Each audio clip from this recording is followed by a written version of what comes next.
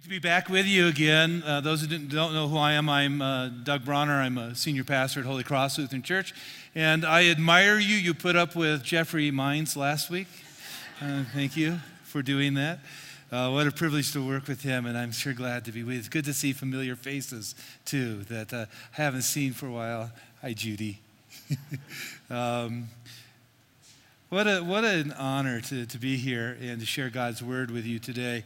And to, as my official title of circuit visitor, which I only have for 3 more months. Yes. 3 long months. No, not really. I appreciate being able to work with your leadership in this congregation as you call a pastor, but today to be able to install as your interim pastor, Pastor Kirk, and what a joy it is to do that. But I messed up. About 3-4 weeks ago, Jeremy sent me and Jeffrey an email about the titles of the sermon and what we'd be preaching on when we came. And I have a pretty big ego. Some of you, that's not surprising. And I thought, well, I've got to preach. And there was this little caveat that he put into that email saying that, Pastor Kirk said he'd be willing to preach, and I should have taken him up on that. It's a great day for Pastor Kirk. I mean, to be installed here as your interim pastor and lead you through this time. And he could have dealt with this text instead of me. Who started this? The hard sayings of Jesus. Is that Jeremy's idea? Yeah, he knew he wouldn't be preaching 2 of them. He had to have a baby, another one.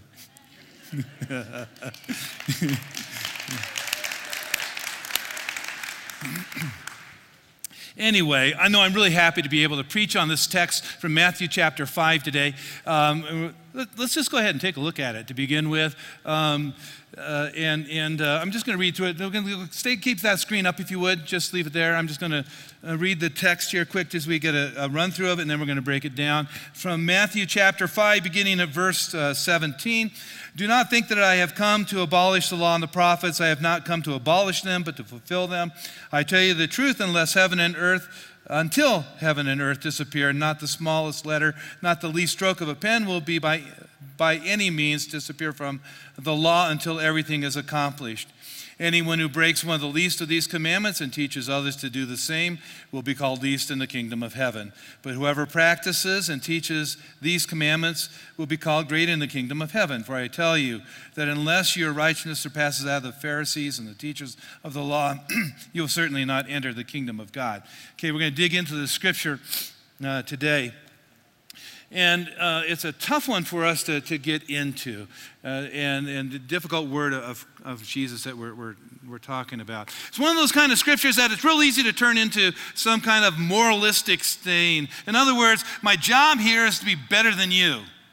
My job is to be a better Christian than you. Unless your righteousness passes out of the Pharisees, you cannot enter the kingdom of heaven. And so it's real tempting to say that to tell all of you today what you need to do is be better than the person sitting next to you. Look around, you look at somebody and say, I got to be better than them. I got to be better. My righteousness has got to be better than them. I got to be a better Christian than that person. Kind of fits in with what we're preaching at Holy Cross right now. We're in a series of sermons on the penitential Psalms. And those were very early in the Christian community. The church pulled out 7 of the Psalms and said, hey, these Psalms are important. They lead us to confess our sin before God and trust in His forgiveness. And Pastor Jeffrey is our director of worship at Holy Cross, and he designs all the worship services. And for our traditional worship service, he has added one verse of the hymn, Chief of Sinners Though I Be. And I like that because I have a version of it goes something like this. Chief of sinners though I be, Pastor Jeffrey's worse than me.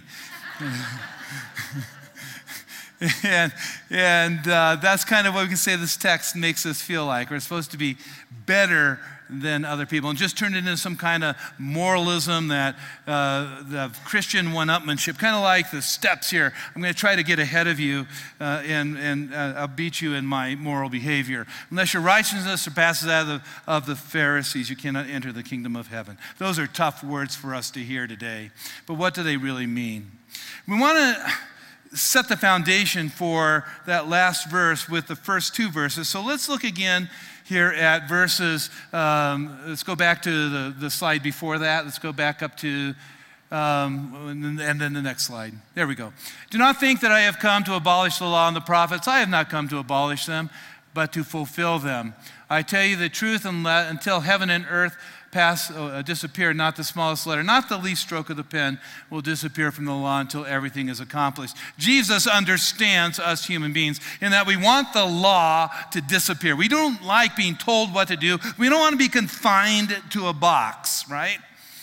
Kind of like for me driving here this morning, leaving Briargate and taking Interstate 25. There's a certain law that I really don't like. It says I got to go 75. Because I want to do 55. No, that's not true.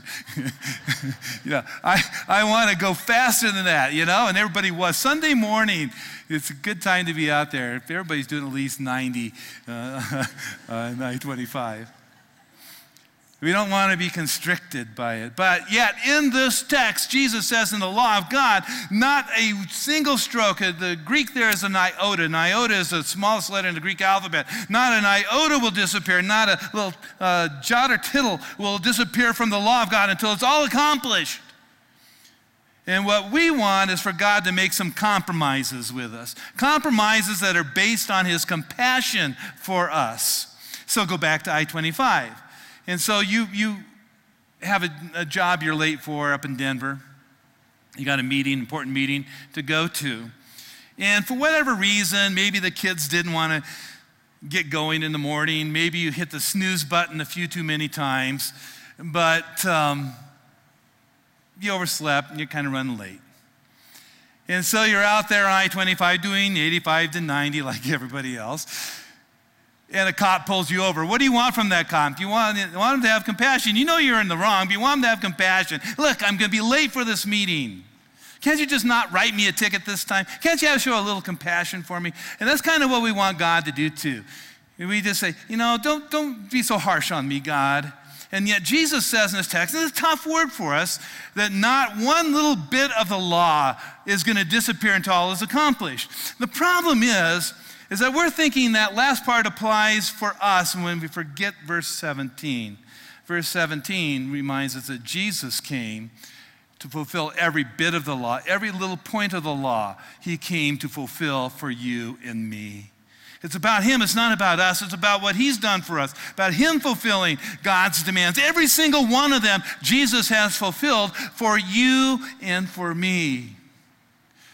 That's the foundation in which we need to look at the next two verses, because the next two verses are still going to cause us some problems. And you see, Jesus understands that when we're legalistic about our faith, what we're doing is this. We're saying, where's the line? Where's the line when I know that I'm keeping that law or when I'm breaking that law? Let's go to verse 19. Anyone who breaks one of the least of these commandments and teaches others to do the same will be called least in the kingdom of heaven.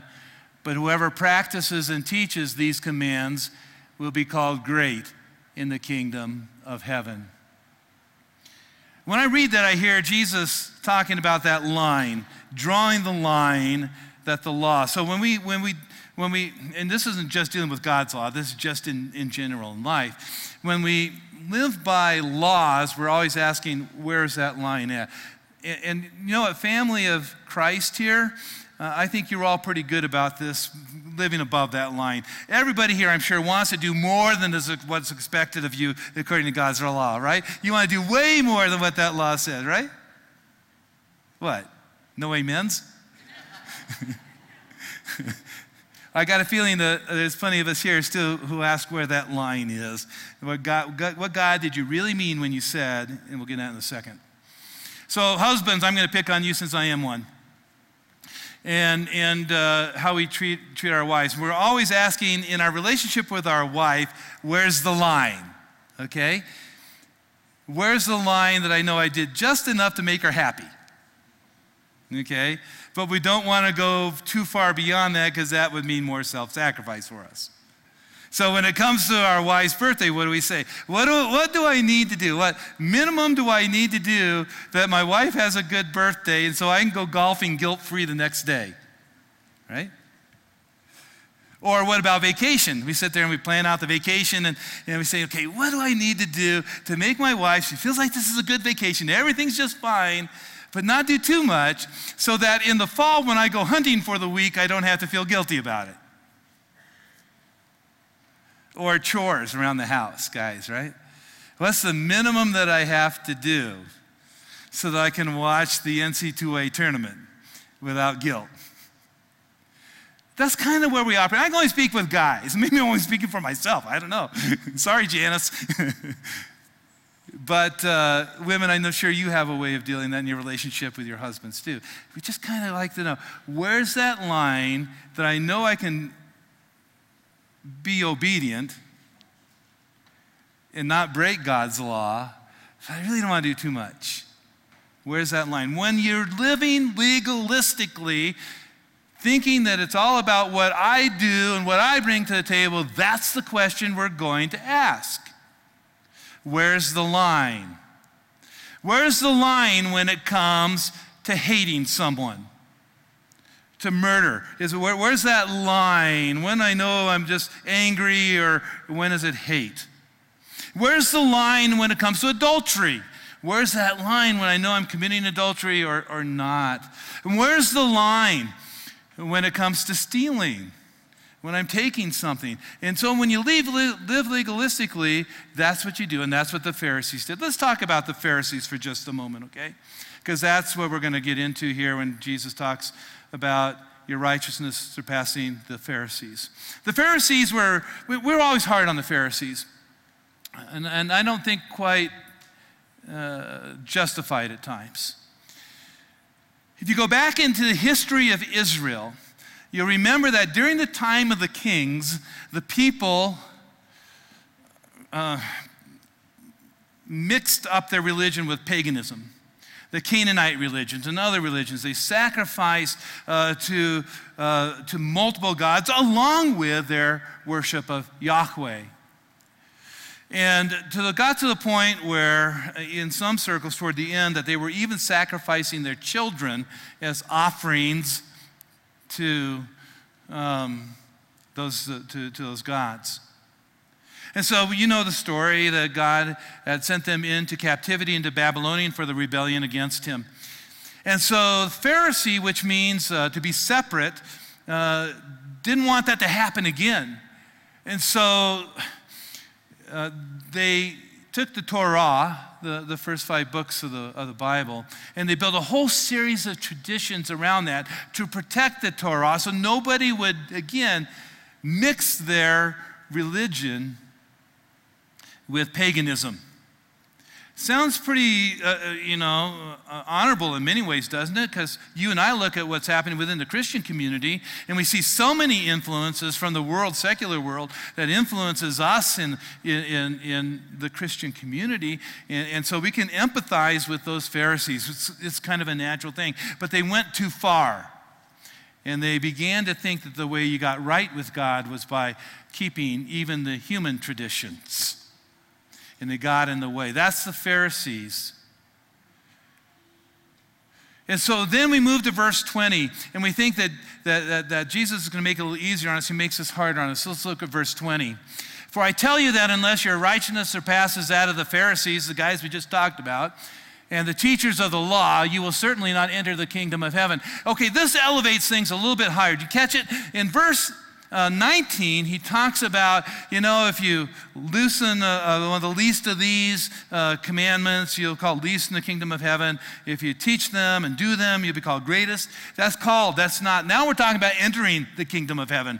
And the fact that our righteousness needs to surpass that of the Pharisees to enter the kingdom of heaven. And maybe some of you are feeling pretty depressed right now, saying, how can my righteousness ever surpass that? I mean, if you look at what Jesus talks about after this text, he talks about what adultery is. He talks about what murder is. He talks about loving your enemies and all that stuff where you and I struggle. Daily we struggle with those things and we fail. How can I ever enter heaven? Once again, we forgot verse 17. when Jesus said that he came to fulfill the law and the prophets. You see, it's not your righteousness. You say, but it says my righteousness. Yeah, it is your righteousness in this way. See, the righteousness that is yours is the righteousness of Jesus Christ. He fulfilled the law. He went to his cross. He paid for your sin, that his righteousness would become your righteousness. Faith, your faith in Jesus Christ grabs a hold of everything that Jesus did for you, and it becomes yours. Your righteousness is Jesus' righteousness. Therefore, you enter the kingdom of heaven because of Jesus, because of who he is and what he's done for you. And that should take a huge burden off your shoulders. It's not anymore about trying to be a better Christian. You're looking around here and not say, well, I'm better than that person, I'm better than that person. Not that at all. Christ was the one who was perfect for you. His righteousness literally is yours. When God looks at you, he sees Jesus. That's who he sees. His righteousness, his son's righteousness, won for you. That's how your righteousness exceeds that of the Pharisees, because it's not about you or me. It's about Jesus and what he brought to the table for each one of you here today. That radically changes your life. Radically changes your life. Because it sets you free. There's a freedom that you never experience until you experience that freedom in Christ.